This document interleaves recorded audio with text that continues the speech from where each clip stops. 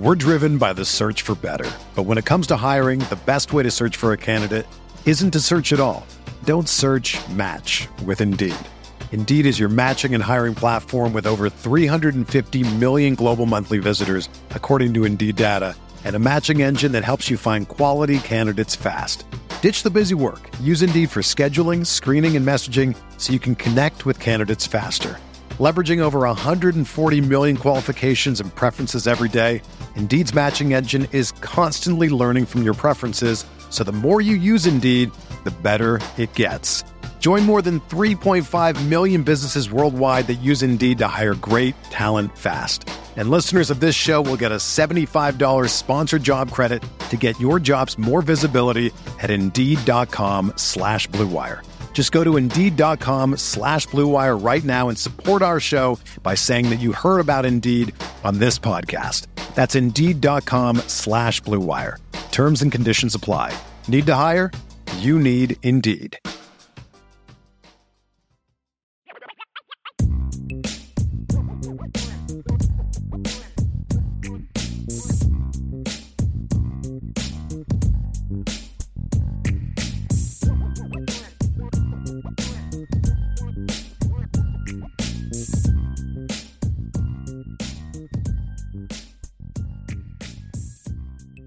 Notre Dame fans, welcome back to another edition of the Irish Breakdown Podcast. My name is Brian Driscoll.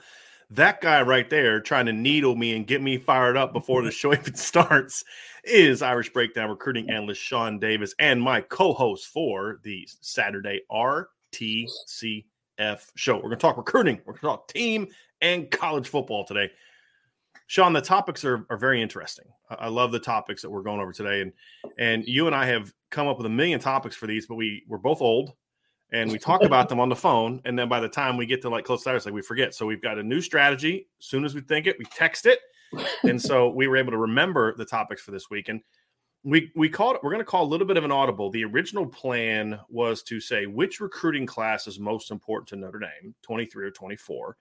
We're going to audible that to kind of talk about there a little bit of that, but more so why it's so important that Notre Dame nails it with both classes. We're going to talk about a little bit about June recruiting and just two positions where Notre Dame is in a really important position with kids that were on campus last week and this week. Talk about where things are with those guys at receiver and corner. And then what this month is going to teach us about Notre Dame, this Notre Dame staff ability to close. That's going to be our recruiting topic. Then we're going to talk about Notre Dame and the Heisman. Now, obviously, Notre Dame has not had a player win the Heisman Trophy since 1987. It's been a decade since anyone even finished as a runner-up to the Heisman. Yeah. And prior to that, they didn't have a real legitimate Heisman contender except until Brady Quinn, obviously in 05 and 06. So Notre Dame and the Heisman hasn't really been much of a conversation. So Notre Dame's playoff runs in recent years have been more about the team and the best players being in positions that we don't see a lot of love for Heisman contenders, mainly defensive players. Right? So does Notre Dame have a top Heisman contender on the team? We're going to break down some potential candidates for it. And then also, does Notre Dame need a Heisman contender to be a playoff team and potentially a championship team? And then we're going to finish things up sort of looking at around the country, and it's going to kind of take us into it's a broad topic, and it's basically what makes an elite coach. Sean and I had a very interesting conversation this week about, the question, Sean, I believe you posed to me was, do you have to be an elite recruiter to be an elite coach? And then that sparked a lot of other conversations. So we're going to dive into what makes an elite coach and what are the things that we need to learn about Coach Freeman in regards to what he has, what we've seen that he has, and then what he needs to show in regards to whether or not he has the ability to be an elite football coach. So that's today's topic, Sean. So I have a feeling this is not going to be a short show. So buckle up. And Sean has already started needling me before he even started, trying to get me fired up, talking about things that he knows are going to get me really mad. So, and he did it on purpose because as soon as I reacted, he started laughing. So he's trying to start some stuff today, y'all. I'm just preparing you for that right now. It's going to get wild. Oh. So, Sean, let's start off with recruiting. In the original topic, we were going to say which class is most important for Notre Dame's future success. Yeah. 23 and 24. 23 or 24. And kind of briefly talk about that. And the premise was obviously 23 can be that foundational class. 24 is the class that you kind of, is this going to be the class that takes you over the top? Because you can't just have one or two classes, because we both think 22, for all its flaws, short at receiver, is Steve Angeli a guy you can win a championship with? A couple other things, no true safeties. It also laid a great foundation on defense. You got Tobias Merriweather, you got Jadarian Price, you got a really good offensive line class, you got a great tight end class. And then 23 is stacking up on top of it, and then 24. And the premise was, the reason 24 could end up being the most important class is because right now there's uncertainty about whether or not Notre Dame's going to get a quarterback that's that elite player in the 23 class. At the end of the day, Sean, it really comes down to it is what this is really about more than anything is you had a 21 class that was loaded offensively. Tyler Buckner, Blake Fisher, Joe Wald, Logan Diggs. You had Audric Estime, Kane Barong, Mitchell Evans, Lorenzo Styles, Deion Colsey. I mean, do I need to go on, right? Jaden Thomas. Not as good defensively. Right. 22 class, great defensively. Really strong D-line class. The best linebacker class in the country, in my opinion. Yeah. The best cornerback tandem that, like, 1-2 punch Notre Dame has signed in a long time. I would argue, as far as where they were in high school and what I value them in high school, going back to the T. Shepard, Kavari Russell duo in 2012. And then, yes, you didn't get a pure safety, but man, really good defensive class. Offensive class, we said, has some holes. 23 and 24, to me, Sean, are the classes that are going to determine whether or not Notre Dame's going to have a couple really good teams in like 24 and 25 as these classes get older, or is Notre Dame laying the foundation for sustained success?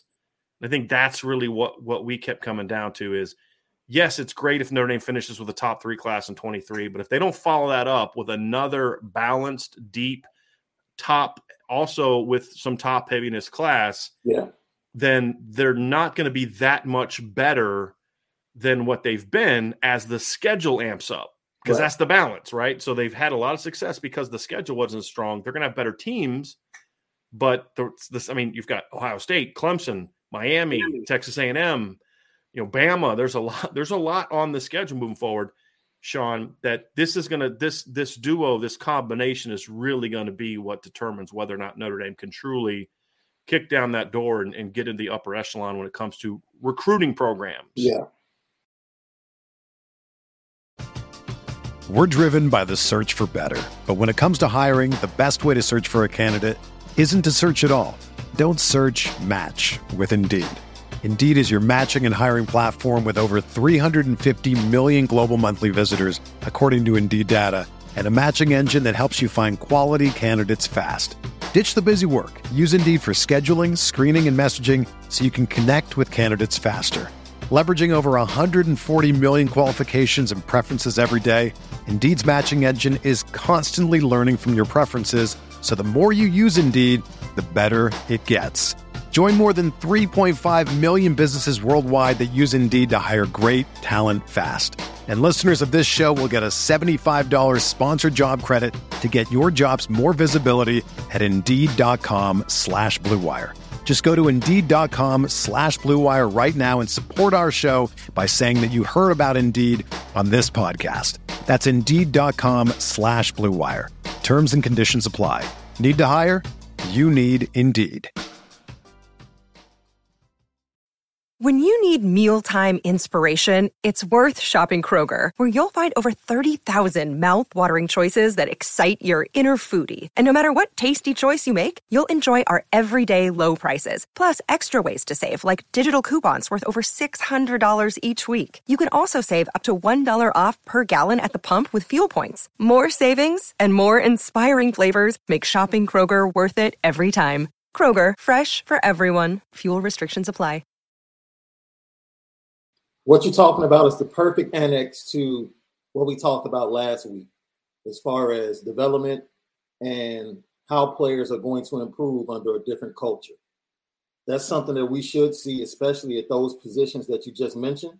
And from a recruiting standpoint, 23 and 24, we always talked about this, right? what two classes really laid the foundation for Nick Saban? Mm-hmm. And it was 08 and 09. Right. Like back-to-back the classes. premise started with the 108. Right. And then as we talked further, you realize like, wow, these two together are what it was. Right. And what it was, you laid a foundation, but 08 was the first, which we'll go to our Heisman conversation later in the show. They got that one Heisman guy at a skill position, and that was Julio Jones. And he wasn't even their best player. No. So Julio. Right. So when you start to think about this, you start to talk about why closing on some of these receivers in the 23 class and why some of the expected commitments in the 24 class coming up possibly over the next month and a half bodes very well for what we're trying to establish. That's not just like what Alabama did, but it's along the same blueprint of starting to get in difference makers, gap closers, as we say, and then starting building towards the supplemental part. And you say, look, what's the supplemental part of the 23 and 24 class? What we do on the field. Like the momentum has been started with the 23 class. That momentum has carried over to the 24 class and getting that started at a better rate than the 23 class was started at. Now, you have to back that up and supplement that by going out and getting 10, 11 wins and a good bowl win in the New Year's Six Bowl or a win in the college football playoff to take that next step and build upon that. So, like you said, the wide receiver position for me is not so much, you just said, he wasn't necessarily their best player, but he was a threat. Like I told you all week, I shared with you, I've been watching a lot of tape from last year just in preparation for fall camp and talking about individual players and what we expect from them. And the main thing I see, how do I say this? Because I don't want to make it seem like we don't have talent. I'm waiting for the Will Fuller to show up. Sure. That's what I mean. Sure. The guy that the defensive coordinator is absolutely frightened of every week.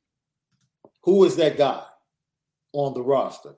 And that's going to be one of the interesting things to see from Chauncey Stuckey, what he's done, how he's developed guys. Braden Lindsey has speed, but can he be the guy that defenses fear each and every week?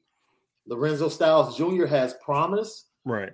Can he become that guy that defenses fear every week? I guess that guy right now would be Michael Mayer for a defensive coordinator. Sure. Yeah. Sure. But as far as wide receiver and then going to cornerback, we expect Cam Hart to take another step. Right. We expect him to take another step. But then the supplemental pieces. Right. And that's where this recruiting thing comes to, Sean, is like you're talking about the cornerback that we're all banking on being a stud this year was a kid that they recruited to play wide receiver. Wide receiver, yeah. I mean, that's kind of been the issue. And you know, when you go back to that Bama class, what's fascinating about it is what a lot of people – you hear this argument. Well, Bama won titles because they recruit a bunch of number one classes. Well, that eventually became true. Yeah. But that certainly wasn't true on the foundational level. And you know, you want to point this out as far as where Notre Dame is. So if you look at that 09 title team and you look at the, you know, I say like the 5 classes that make that up. So you're going to have the 5th year seniors, which is 05. Then you have 06, 07, 08, and then you have the true freshman class because Bama won their first title in 2009. So if you look at that 05 class, Bama's recruiting class, this is the 247 Sports Composite rankings. Their 2005 recruiting class, which means all their 5th year seniors were ranked 15th in the country. Their 2006 class, which would mean all of their seniors on that 2009 championship team that went undefeated, ranked, and beat Tim Tebow's Florida team in the SEC title game, 12th. The 2007 class, which makes up the juniors, finished 12th. The 2008 class, which would include the sophomores, that's the Julio Jones, Mark Ingram class, that finished 3rd. And then their freshman class, which had some players on it in that title team, but not a ton, finished 3rd. The class that they had the year that they won the title, the class they signed right after that finished 4th. It wasn't until the 2011 class that Alabama landed a number one class. And then, of course, began the run that they went on. Yeah. And the point is that recruiting is about building a team. And it's about stacking good classes on top of each other. And if you go back and you look at some of those, those 06 and 07 classes that Bama had, and you look at some of the players that were on it, Sean, it's one of those things where they weren't necessarily landing a lot of like truly elite classes, but what they were doing is they were landing players at very important positions, and they were building up the lines slowly over time. They were building up the lines. And it wasn't until 08 and 09, to your point about receiver and running back, that Bama really started to load up on elite skill. Yeah. And you look at Julio Jones and because they're starting cornerbacks in 2009, the title team were Javier Arenas and Kareem Jackson. Now, you may think, oh, those are NFL guys. Those are high draft picks. But they were 3-star recruits. If I remember correctly, I think Javier Arenas' top offer other than Bama was something like Florida International and like UConn. Like same thing where Javier Arenas was like Bowling Green or something, like some absurd like that, right? Like they weren't guys that anybody looked at and said, boy, that's a dude. But here's who they did sign in those classes, right? They signed Greg McElroy, who's a game manager quarterback, right? They signed Andre Smith. They signed you go through Justin Woodall, really solid player. Javier Arenas, I'm looking at it right now, 5.5 ranking on Rivals, 3.3 star. That's what he was as part of the 06 class, right? Then you go to the 07 class, and you look at some of the guys they got in that class. It's the same thing. It's skill. It's offensive linemen, right? It's linebackers. It's Rolando McClain. It's Luther Davis. It's Josh Chapman. It's guys like that, right? It's Kareem Jackson. It's guys that Marquise Mays, who was a key part of that, another 3-star recruit. Then you go to the 08 class, and it's Julio Jones, right? Remember Star Jackson? Remember that guy at quarterback? You remember him? He was the guy that was supposed to be this really good quarterback. They continue recruiting offensive linemen. Bear Jones was part of that class. He was more important to that 11-12. You have Dante Hightower, Jarrell Smith, Terrence Cody, Marcel Darius. I mean, now all of a sudden you start getting the elite players, right? Yeah. The guys that really put the team on that next level. And Mark Barron, Mark Ingram, as you mentioned, right? Who, so that's when you started to really add in that next level skill, like where they really started bringing in big time players. And then, of course, in 09, the freshman class included Trent Richardson and Eddie Lacy. It's a pretty good running back group, right? You had DJ Fluker was part of that group. Chance Warmack was part of that. James Carpenter was part of that group. Nico Johnson was a 5-star kid, very highly ranked player. Quentin Dial was a highly ranked player. Dre Kirkpatrick was a 5-star player. So that's when the elite skill started to come. And that's where I think you look at the last couple years, they've added some kids here and there, but you haven't been able to stack back on top of each other, those classes. And I think that's where we kind of settled in on is why it's so important that these classes kind of it's not just have a great – here's what Notre Dame has been doing, Sean. One year they would do really well at a position, and the next year not so much. Yeah. And so at the end of the day, you look like, hey, they got talent, right? Because they've got this players. But then it's like 05 or 15 and 16 D-line classes. In 2015, you land Jerry Tillery. Yeah. 2016, you land Dalen Hayes, Khalid Kareem, Julian Aguara. But then you look at it and you're like, you signed 0 defensive ends in 2015 and you signed 0 defensive tackles in 2016. Can't do that. Can't have it. No. Right. And then in 2017, your best defensive end is like Jonathan McCollister. Right. And, you did well inside. You got Myron Tungvaloa late. You got Kurt Hinish. Those were very important players. But you couldn't follow that 2016 stud edge class with another comparable class. Right. And that's really why this is so important. 21 and 22 is a perfect example of that. Elite linebacker in class in 22. Who'd they sign at linebacker in 21? Like, are you asking me? Yeah, it's rhetorical. No, it's pausing for effect. Okay. Prince Collie, great player. But then It's like, who else? A kid that's going to go on a Mormon mission after a year, right? It's just like you didn't build those, you didn't stack those. You got you've got Tyson Ford and Aiden Gobira. Year before, you got Jason Onye and Gabriel Rubio. Who do you have right now that's on the roster that's a defensive end from that class? Nobody. Yeah. Because Will Schweitzer's playing linebacker and Devin Upau moved to linebacker before transferring. Yeah. And so that's what's so important about this class. And defensively, you could actually look at 22 and 23 as stacking on top of each other. Really, we can have that conversation. But the reason we're going 23 and 24 is because offensively, you didn't have the kind of class you needed skill-wise. I mean, Tobias Merriweather's, in my opinion, the best receiver they've signed in a decade. Yeah. But he was one guy. They needed three. Yeah. You know what I mean? And that's just another example of it. So 23 and 24. And right now, Notre Dame has the number one ranked 23 class. Here's the wild part, Sean. Notre Dame's off to an even better start in 2024. Oh, absolutely. Absolutely. And let me point this out, because I think what Marcus Freeman is doing is so amazing, because you talked about what Nick Saban did. I think he and Marcus Freeman did an incredible job at identifying when you're trying to establish a culture, change the culture, and lay the groundwork. You can't recruit everything, right? You can't. Nick Saban, like you said, his focus was the trenches. Like, I'm going to focus on the trenches and make sure I get difference makers in the trenches. And then once we build and start winning games, I'll go get the skilled players to add to that. Marcus Freeman, as soon as he got here as a defensive coordinator, he quickly identified range, length. He, as a coordinator. Who was the first kid that Marcus Freeman went after when he got here and flipped? It's Tyson Ford. Tyson Ford. Not a linebacker. No. A big, long, to your point, big, long kid. Who was another kid he immediately jumped on? Aiden Gobira. To your point, he understands the foundation. What's the first assistant coach they made a hard run at when Marcus Freeman took over? It was Harry Hiestand. I mean, that was mutual. Right. Which was a great thing. Right. But that is the identification. And I will say this.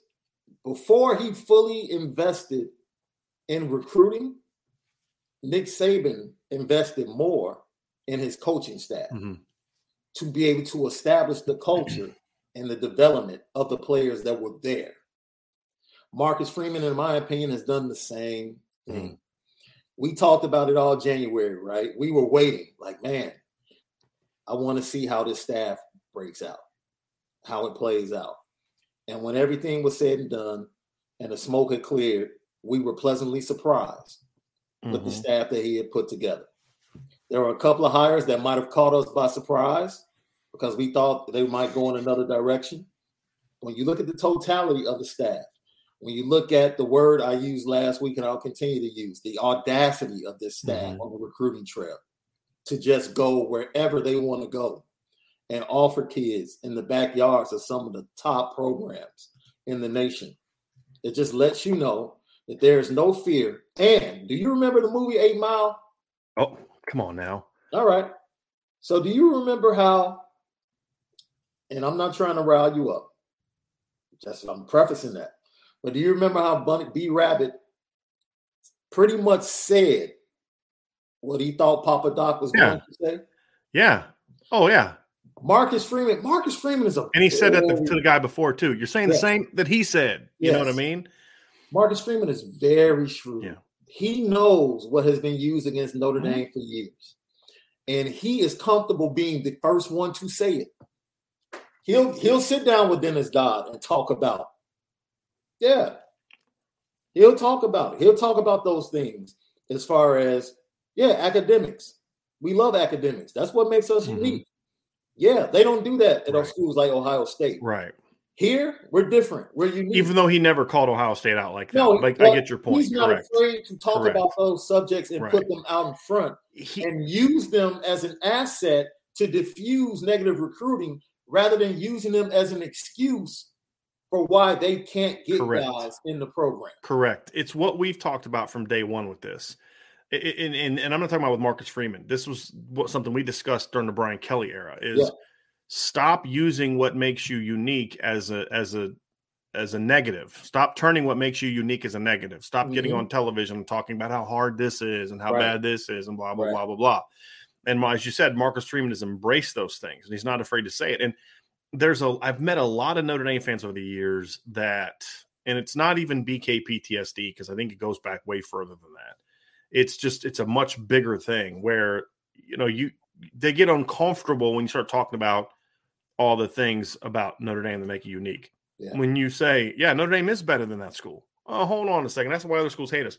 They're going to hate you regardless. Right. Exactly. Right. So you might as well at least embrace what makes you special, because this is what people that don't like you are going to do. This is what people that I would consider, your enemies, so to speak, are going to do.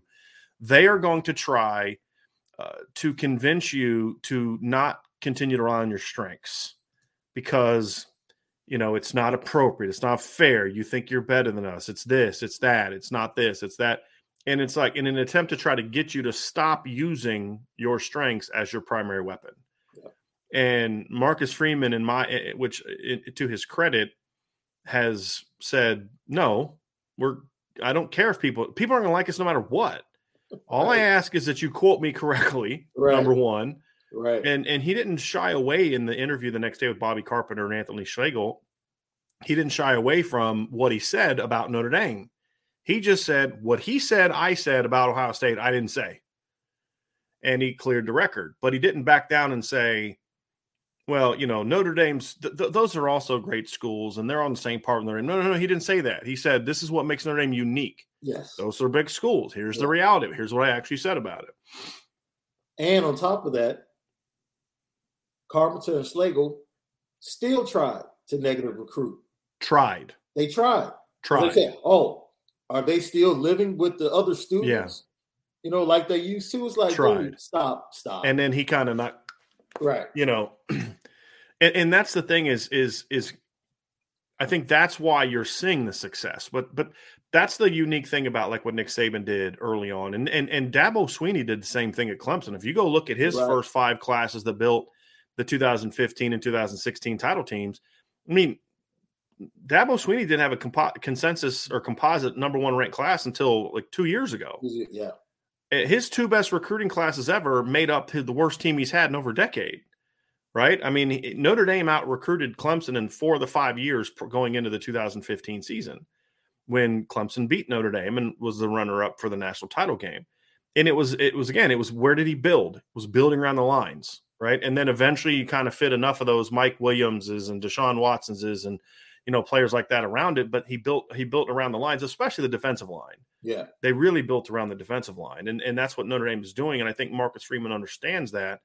But at the same time, you're seeing Notre Dame really work to go out and say, hey, yes, we're going to be building the trenches, but we're not just going to go out there and recruit a bunch of power forwards only and just, smart kids at corner who can't run. We're going to get smart kids at corner that can run.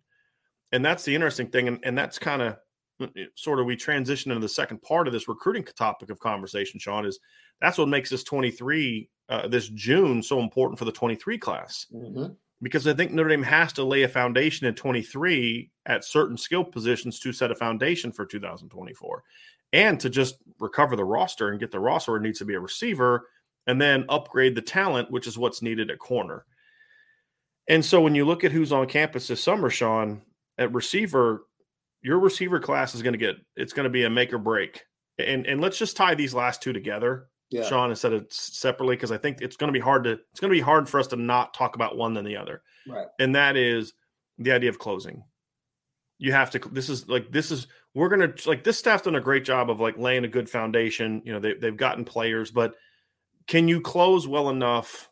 Like, they've shown they can close well enough to be a top 5 class. There's no way this is not going to be a top 5 class, in my opinion. Like, unless the recruiting people just completely say, we're going to screw this program over and we're just going to drop all their kids. All the players.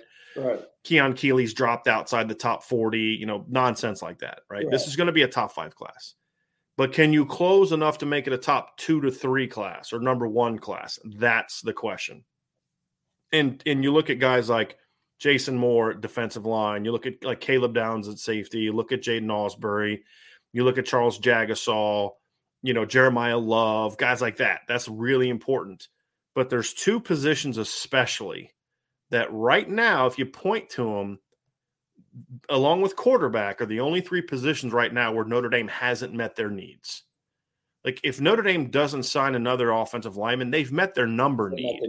And it's a good offensive line class. Yeah. It would be one of the 10 best in the country. They need one of Jagasaw or Freeling to make it a top 5 recruiting class. And then they need both to make it number 1, in my view, or at least number 1 based on what other teams have done in the past. It may still end up being number 1 this year. We'll have to look and see what teams do. But just comparing to like other great line classes, it's still excellent. But numbers-wise, they're okay. They're good at tight end. They're good at running back numbers-wise. They're good on the defensive line numbers-wise. They met their needs. They really only needed 2 linebackers in this class as far as just a pure need. Right. They've got 2. They've already got, in my opinion, the best safety tandem in the country already. The positions where they are short are quarterback, receiver, and corner. They have 1 player at all those 3 positions committed. Just 1. Last weekend and this weekend at receiver, we'll start with receiver first. All the kids that you need to make this one of the 5 to 6 best receiver classes in the country, which is ultimately the need, you have to get one of those groups, are on campus. And it's now about, can you close? Yeah. And last weekend it was Ronan Hannafin, and it was Micah Tease, and it was Rico Flores. This week it's Jaden Greathouse. And let's just kind of go through each one of those guys, Sean, and just kind of give the latest and just really talk about what we're going to learn about this Notre Dame staff. And let's start with Ronan Hannafin, because he's the guy we've talked probably the most about of all these receivers. Yeah. This is such an interesting recruitment because in every way possible, you think this should have been an easy one for Notre Dame. But it really wasn't. And I'll have a lot more to say about his recruitment when it's all said and done. But it wasn't as easy as some people might think, especially once Clemson and Bama and Ohio State and all those programs started making a hard push. And so, to me, I think they're going to get him, right? We've always felt that. We're not concerned about that. It just was more of when. Yeah. Can you get him to decide soon enough to then go close the deal? And we'll find out here the next couple of weeks because he does have a couple more visits scheduled. Can they get him? Rico Flores has a commitment date coming up on July 3rd. Georgia canceled his visit this weekend. Some people that I've talked to have kind of spun it as, Georgia's full is kind of the thing they said to him. But I know for a fact that Georgia's still reaching out to receivers in hopes of finding receivers. This strikes me as we're not beating Ohio State and Notre Dame for that kid. Right. We're definitely not beating both of them. So let's bow out and save face because nobody plays that recruiting game as well as Kirby Smart. Yeah. I mean, he does that extremely well. And then Micah Tease. And you look at him, Sean, you got to close on 2 of those 3 guys. Have to. 2 of those 3 guys. And then this weekend, it's Jaden Greathouse. And this is the one that to me is going to be the most that's going to be the most telling. Jaden Greathouse. They've been on him for a long time. They have been his leader for a long time, ever since he visited for the Blue Gold game, and I would argue before then. He has since said he is going to take his recruitment in the fall. You've got to do everything you can as a staff to make sure that doesn't happen. And that's what this weekend's going to be about with Jaden Greathouse. And he's bringing mom and dad with him. Yep. That's what they got to accomplish this weekend, in my opinion, Sean. So when you talk about that and the ability to close, it's one of those things that has always been one of the things Notre Dame has had to do, right? They've had to be able to get out and be aggressive in recruiting and get kids into their classes before the fall. Because they really didn't want to go into the fall and end up battling Alabama, Ohio State for kids because they didn't have, to be honest, they didn't have a guy on that last leg that could really close and battle as far as the head coaches. Now they have someone that can. But this is the anticipation for this coaching staff. There are certain guys that you're going to have to battle for in the fall. You plan for those guys. You much rather have 4 to 5 guys you can focus on and really go after them hard than to go into the fall having to get 10 guys into your class. And I think what you talked about in the month of June hinges not so much on the ability of the staff, but the momentum of the relationships between both classes. I've never seen a relationship between 2 classes already as tightly as the relationship between the 23 and 24 class has been established and has continued to push forward. When you think about the fact that in the biggest weekend, which was last weekend for recruiting for Notre Dame, CJ Carr and Brandon Davis Swain chose to come. They have an impact. They feel like they have an impact on 23 and they have an impact on 24. They recognize this. And I think when you talk about family, when you talk about brotherhood, when you think about everything that really goes into recruiting, it takes something special. Brian, you've been skeptical. I've been skeptical. It's going to take something special to get Caleb Downs out of the South. Mm-hmm. You just can't say we're Notre Dame, we win games, you have academics. No, there has to be a connection with those kids in his class. Yep. With the Don Shula, with Peyton Bowen, and all of the other safeties to say, I want to play with those guys. Yep. I hear what you're saying, Georgia. I hear what you're saying, Alabama. I want to play with those guys. And this is what Marcus Freeman is establishing, not just with his staff being able to close, but he has empowered the players in each class to be a part of the closing process as well. That's what's amazing about what we're going to continue to see with 23, hopefully in the month of June, and 24 as we get into that class starting to commit to Notre Dame.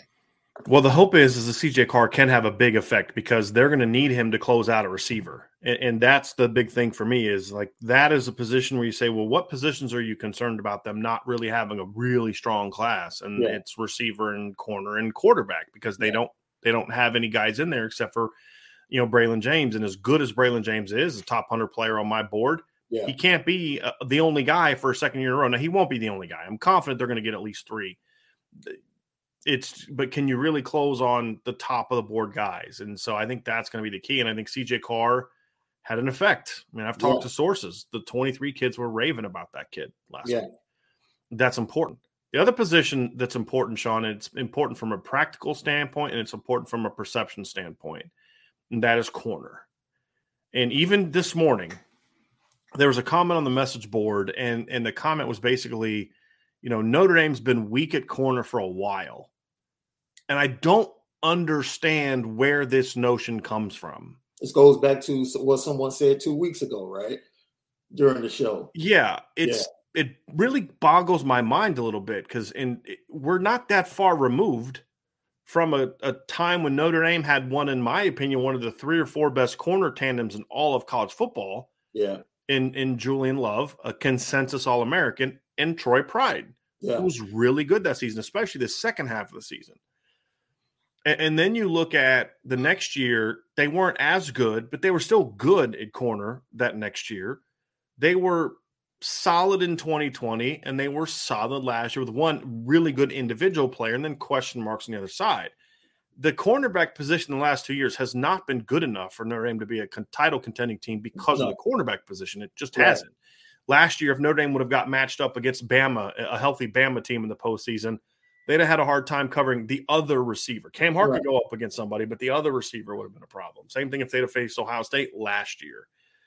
Similar kind of thing. So we're not saying that the cornerback position is elite, but it's like we're gauging it on can you win a title with that group? And I don't really understand why people have this thing like the cornerback position has been this awful position. I don't understand it. Then it hit me. It's because they're looking at recruiting rankings. And that can be my only explanation. And look, they've had some bad games here and there. Yeah. And obviously you need to get better at that other cornerback position. But and then somebody said if you close this month on Micah Bell and Christian Gray, if you're able to do that, they're like, is this is the best corner tandem since, and it was left open. And I'm like, since last year? Yeah. You know what I mean? Yeah. But then it hit me again. Why is Benjamin Morris not getting more love? Because he wasn't ranked very high. Right. Like, okay, it's hitting me now, right? Like, if Benjamin Morrison was the same player but got the proper ranking, then people would be more excited about him, even though film says the same thing. It's really been kind of puzzling, Sean. But at the end of the day, I think Mike Mickens in this class, Mike Mickens has had 2 recruiting classes, and they've both been pretty good so far at corners. And they've both gotten better. First year was really deep when he needed depth because the numbers were a mess. Right. And he got depth. And then year 2, they needed to up the talent level, and he did just that. I mean, they beat Alabama and Washington for Benjamin Morrison. There aren't many better teams in the country in producing cornerback talent the last 5-6 years than Alabama and Washington.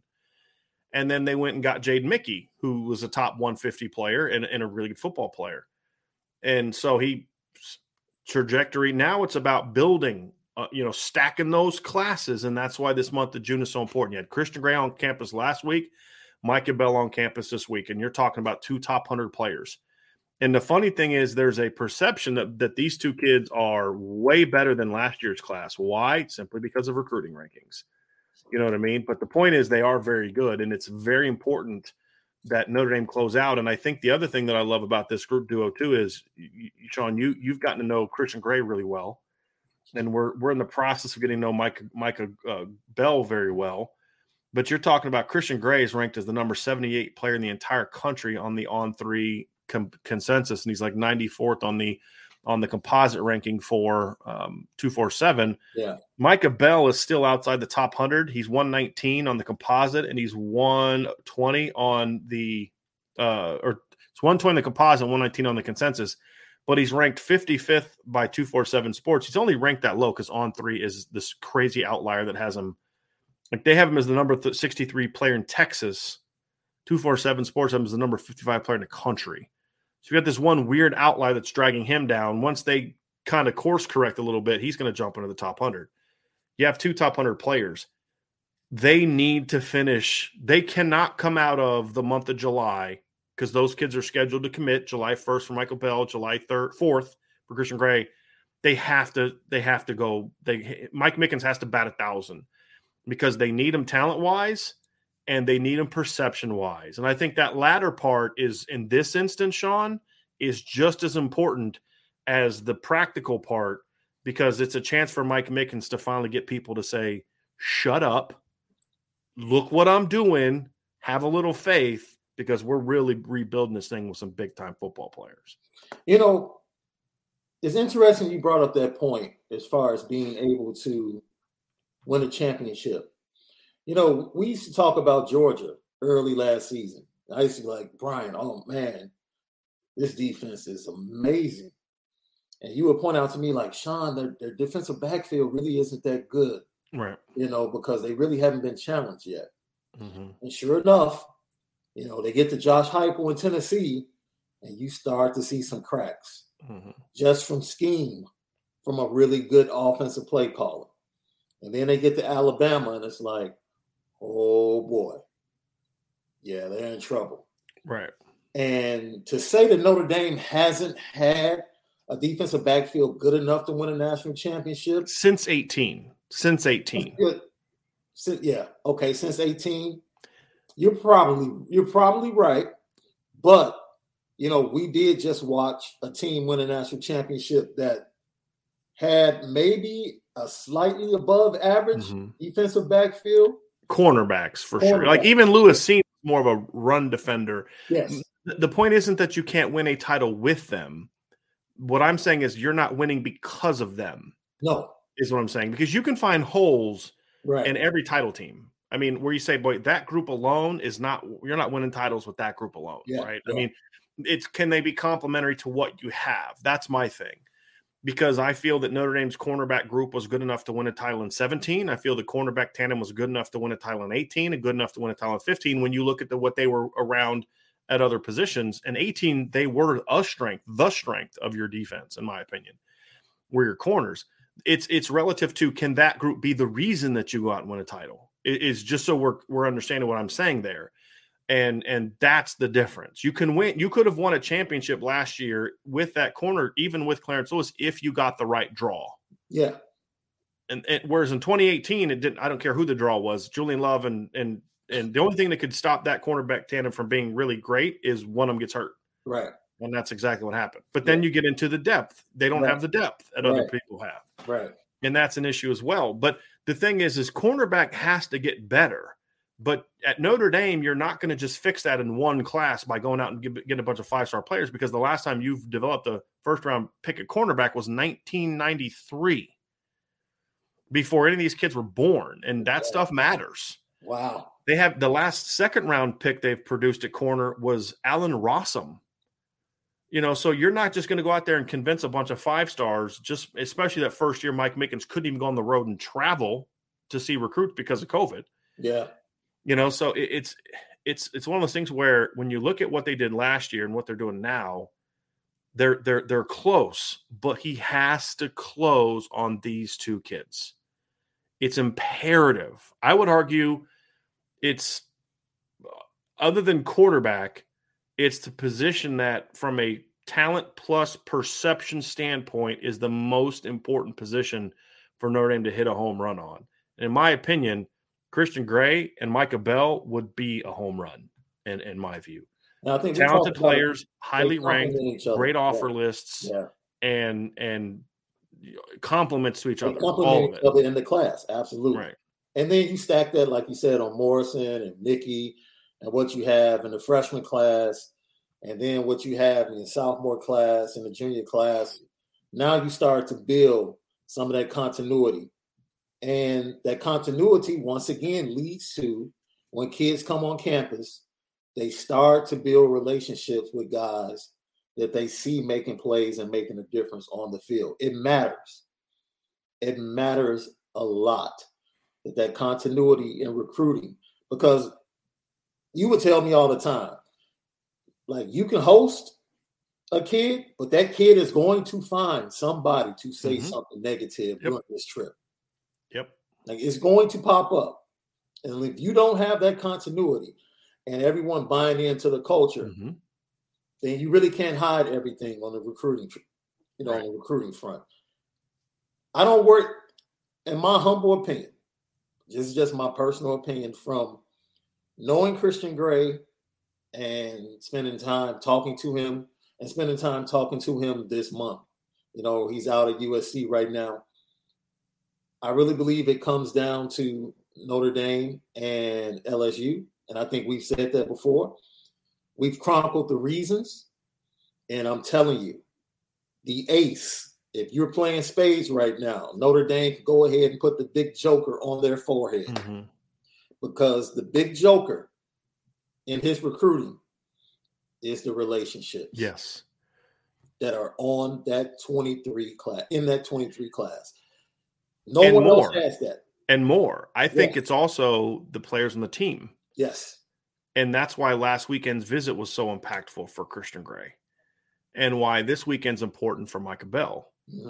Because, as you said, when a kid gets on campus, you're not going to hide any net. You're not for an official. You can do it for an unofficial, but not for an official.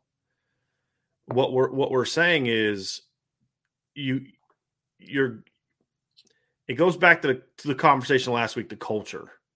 We've talked about the fact that the staff's a little bit worried because nobody transferred, and it's because that there's such buy-in right now. And I think that helps. I think that's really helped with this recruiting class, because it's like, man, getting around these kids, because kids know, they go on these recruits. They know they know that kids are being straight with them or not. They know. Yeah. And when you hear the buy-in, man, I love this guy. I love playing for this guy. He pushes us. He wants a lot from us. He encourages us. It's not, he's a player's coach. What does that mean? Well, here's what it means in this instance. Coach is demanding. He expects a lot of us. Our locker room's got to be clean. We got to go to class every day. We got to do this. We got to do that. But you know what? He's always got our back, et cetera, et cetera, et cetera.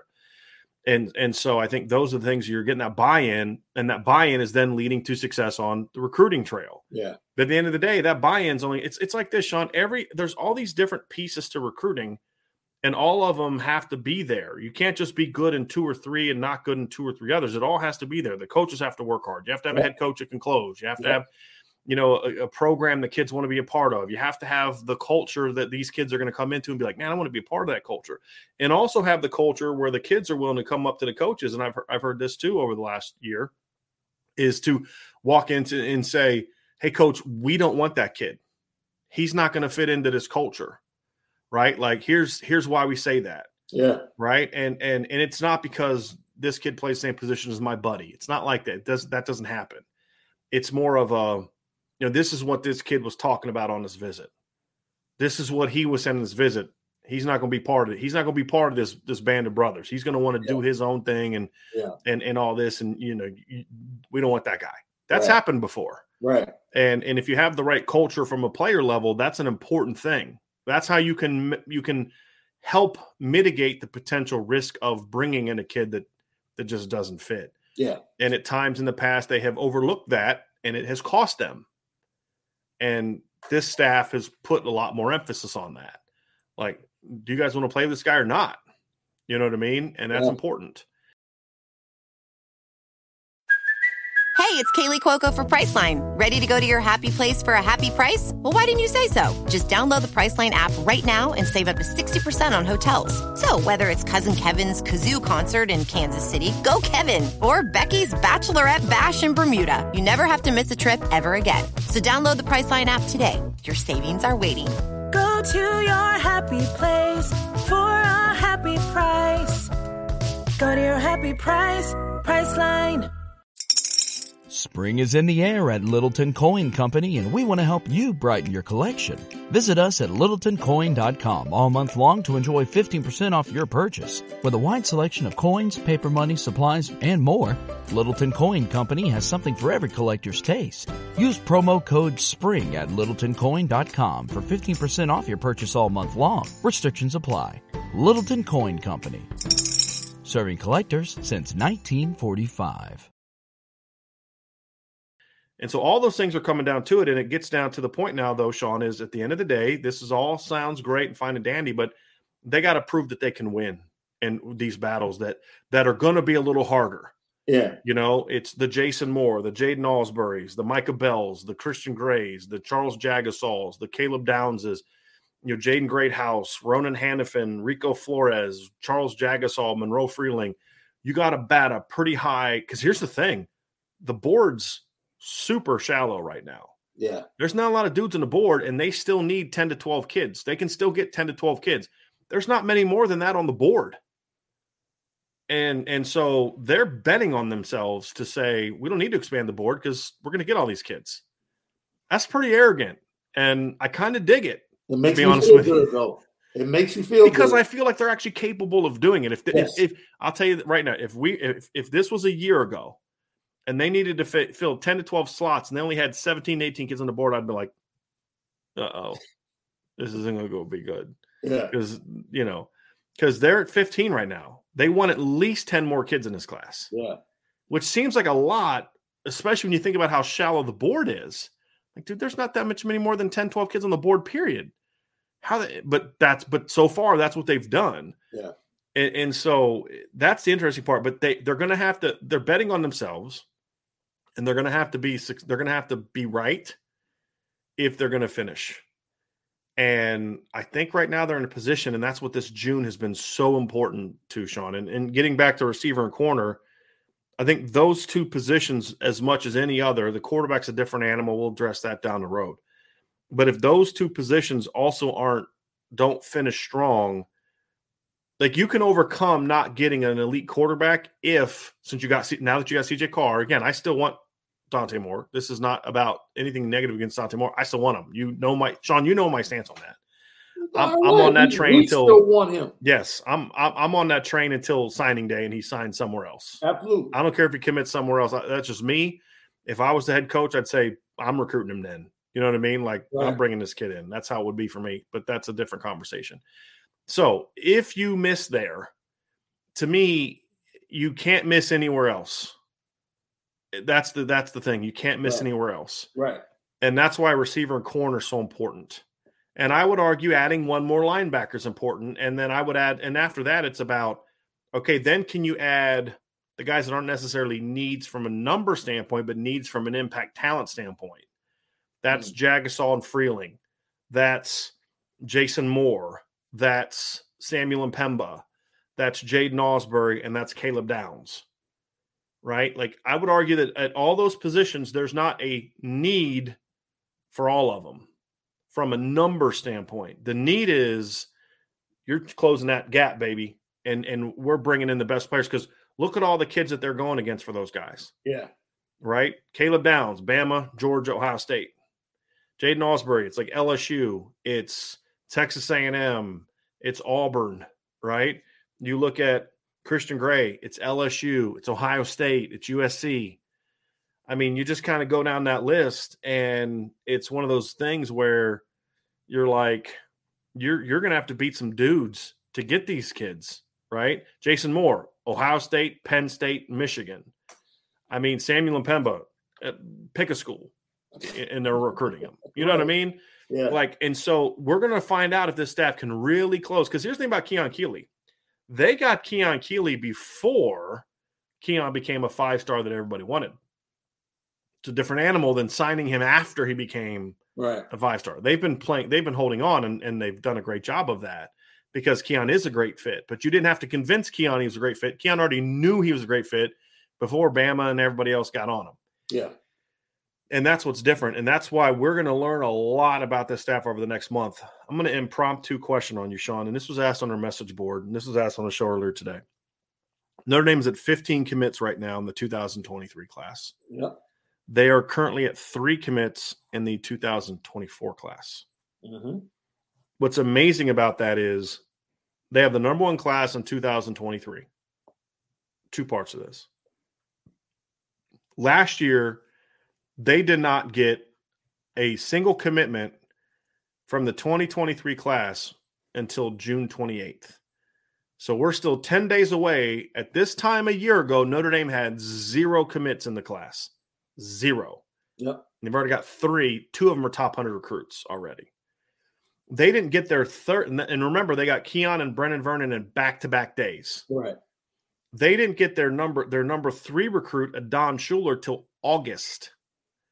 They didn't get their 4th commit until September when Cooper Flanagan committed. And they didn't get their 5th commitment until November when Drake Bowen committed. And then number 6 didn't happen until Marcus Freeman was the head coach, and that was Drake Bowen. So 5 commits by November, 3 commits by August. So I'm going to ask you this, Sean, 2-part question. First part is going to be about 2024. Will Notre Dame have at least 5 commitments? Will Notre Dame match its number of 5 by the end of the 2020 year?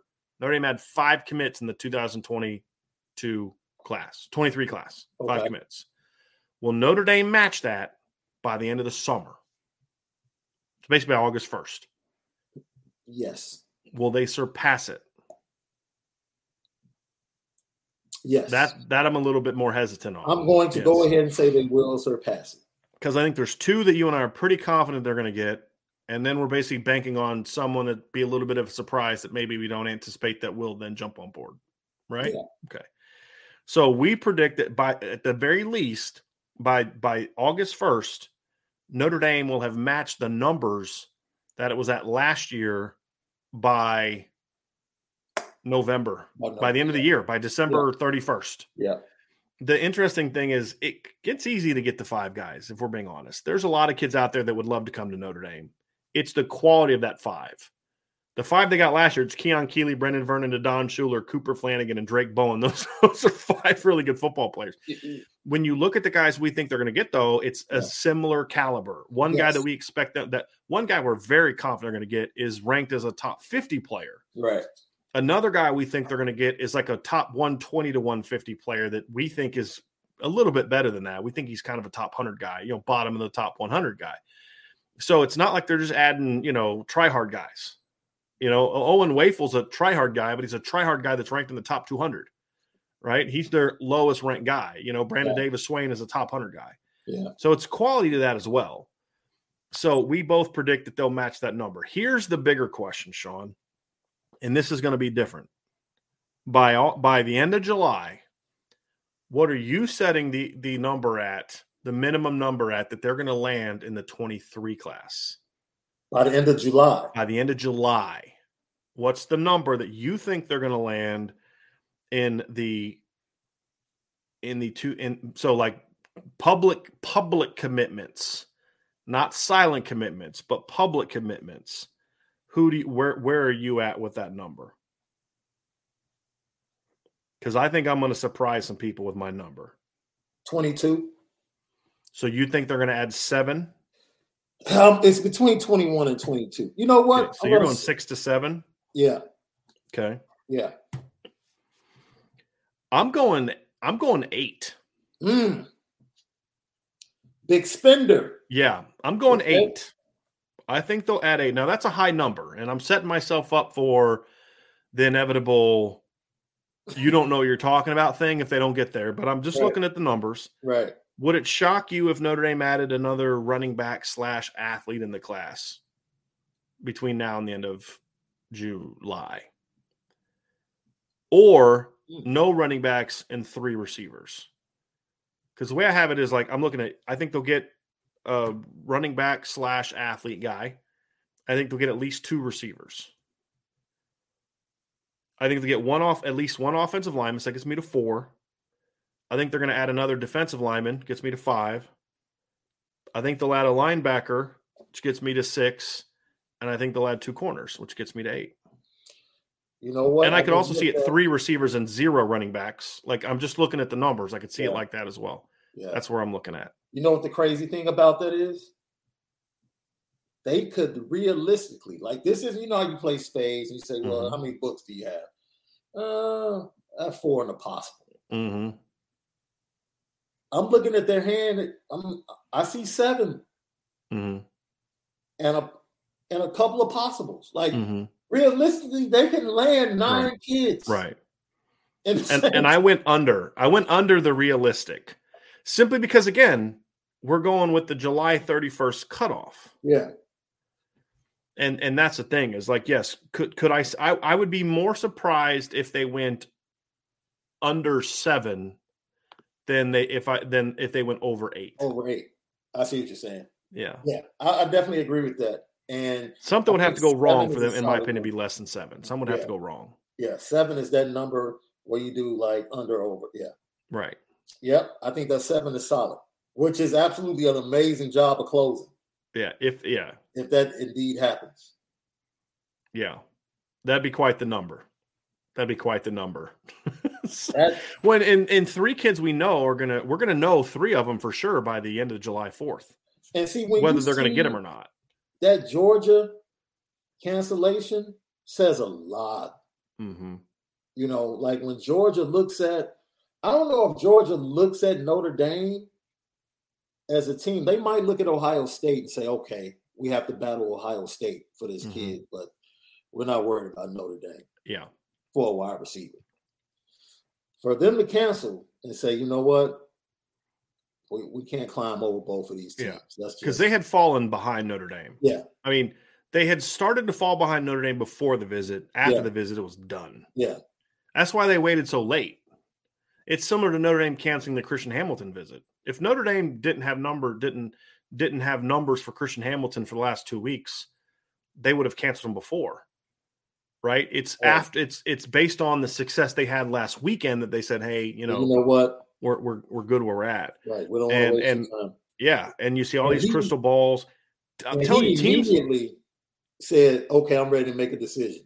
Right. Like his decision was being held up by Notre Dame. Yeah. You know. Right. And I think Georgia's coaches are smart. Yeah. They know how to play this recruiting game. I'm saying this in a compliment. They know they know 2 things. This is a 4.0 student that whose mom wants him at that school up north, right? And not the one that wears red and gray. Right. Exactly. You know, and we know the kid loves already this team, the Ohio State. Right. Between those 2, like in this instance, Georgia is the furthest school away. I mean, they're the furthest school away. They don't play in a high octane offense. Yeah. They don't have the academic reputation of Notre Dame or Ohio State. Right. And this is a high academic kid that's got a freaking offer from Yale. You know, Rico's got an offer from Yale. So I think it was a let's bow out now because, again, I'll have some more on this down the road. But Georgia just offered Ronan Hannafin as a wide receiver, not as a defensive player, as a wide receiver. Yeah. Like a week and a half ago. Yeah. They have reached out to some other committed receivers at places. They're still looking for receivers, and they're just going to all of a sudden cancel on Rico Flores, who's down to 3, including them. Yeah. No, they know where they stand. Yeah. Right? Now Notre Dame has to weather next weekend's trip to Ohio State. But the point is we're going to know Micah Bell, Christian Gray, and Rico Flores. We're going to know by the the end of the July 4th, we're going to know where those three are. And based on how they commit is going to tell us, do we feel good about still getting to that 7-8 number? Because if they don't go 3 for 3 on those guys, then it's going to be like, okay, now where are we at, right? Yeah. There's a couple other offensive commits that they don't have commitments date. They don't have commitment date set, but I'd be surprised if they go very deep into July. Yeah, with those. Yeah, and then there's another defensive player that I think could wrap things up before the end of the summer as well. Now it's about, can you now convince some other guys like a Jason Moore, some of those other guys to say, hey, look, you don't have to commit to us now. No. But we would love for you to, because this is what we're trying to build, and we think you could help us close. If this is where you want to be, we think having you could help us close. Because, like, if you could say, hey, look, man, hey, Caleb, we need you. Go to all your top. So I'm just going to list all the top defensive players. Hey, Caleb, hey, Jason Moore, hey, Micah Bell, hey, Christian Gray, hey, Jaden Osbury. We really think getting you guys in the class now is going to help us get, Caleb Downs and Samuel Mpemba. Yeah.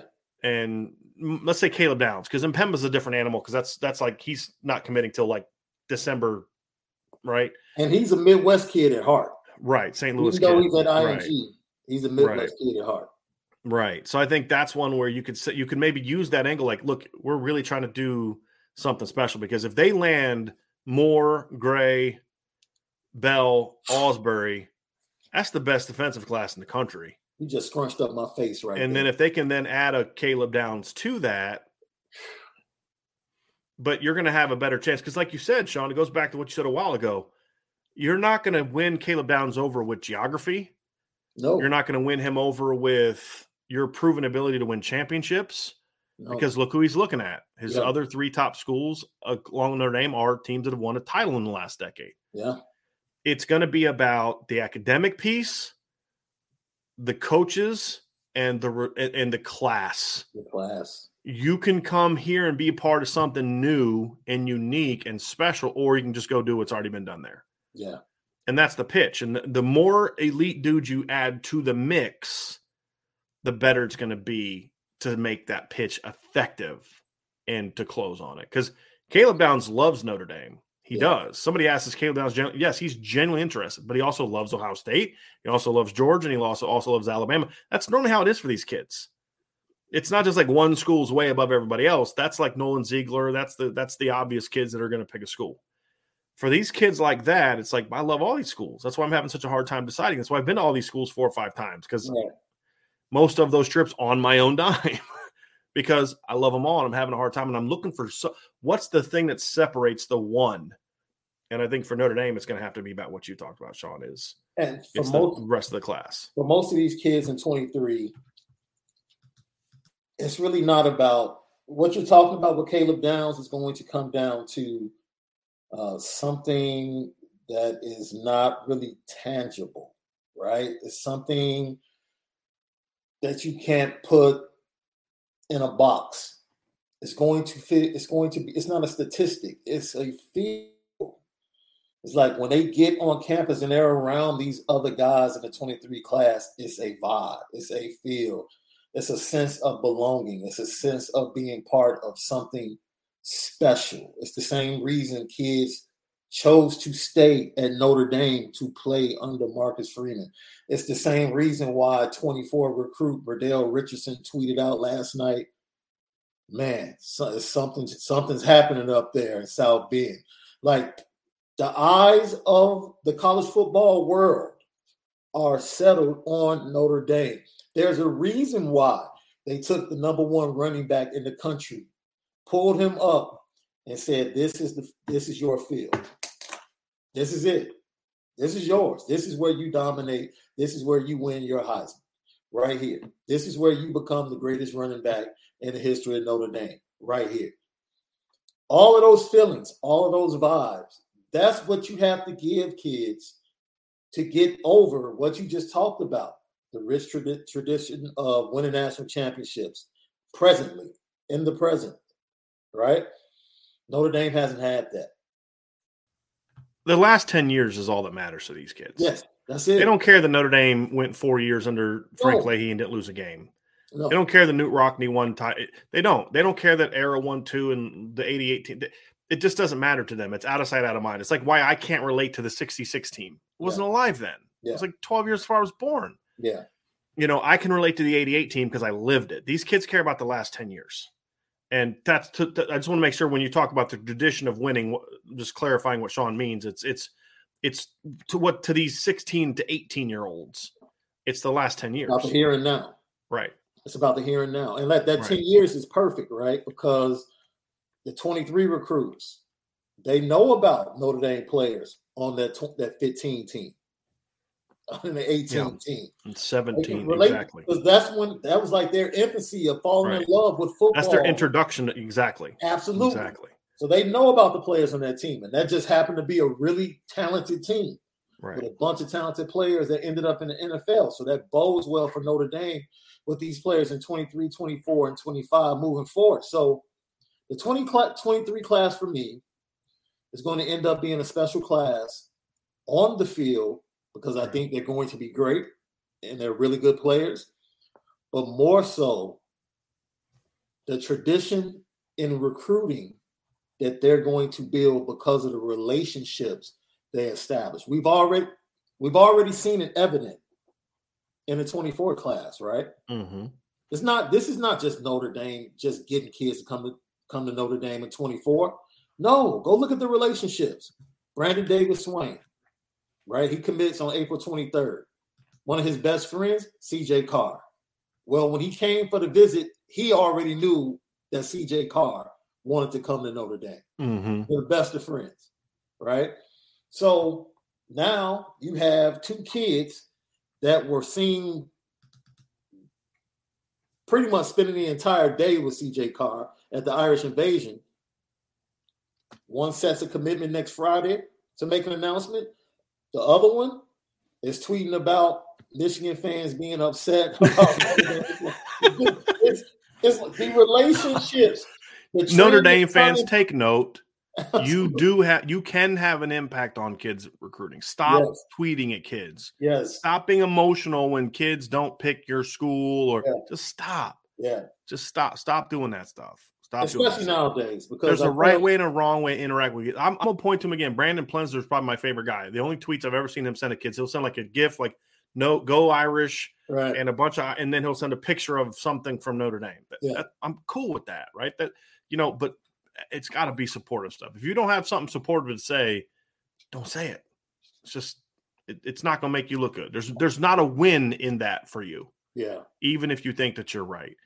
If you got a vent, come to the private message board, and even then be respectful. Be frustrated with certain things. Yeah. It's not saying you got to love everything, but just tweeting at kids is just not going to help you. It's the same game plan. Right. Like, the original commits in the 23 class were really tight.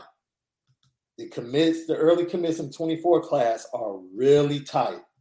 And that bond is going to be set, and they're going to reach out, and they're going to recruit along with the staff. Mm-hmm. And that's just going to be the feeling in all of those classes. And that's what it takes to get kids to Notre Dame. You have to have something that goes outside of what you normally use to recruit, right? There's no way a kid named Randy Moss would want to come to Notre Dame. It had to be a feeling.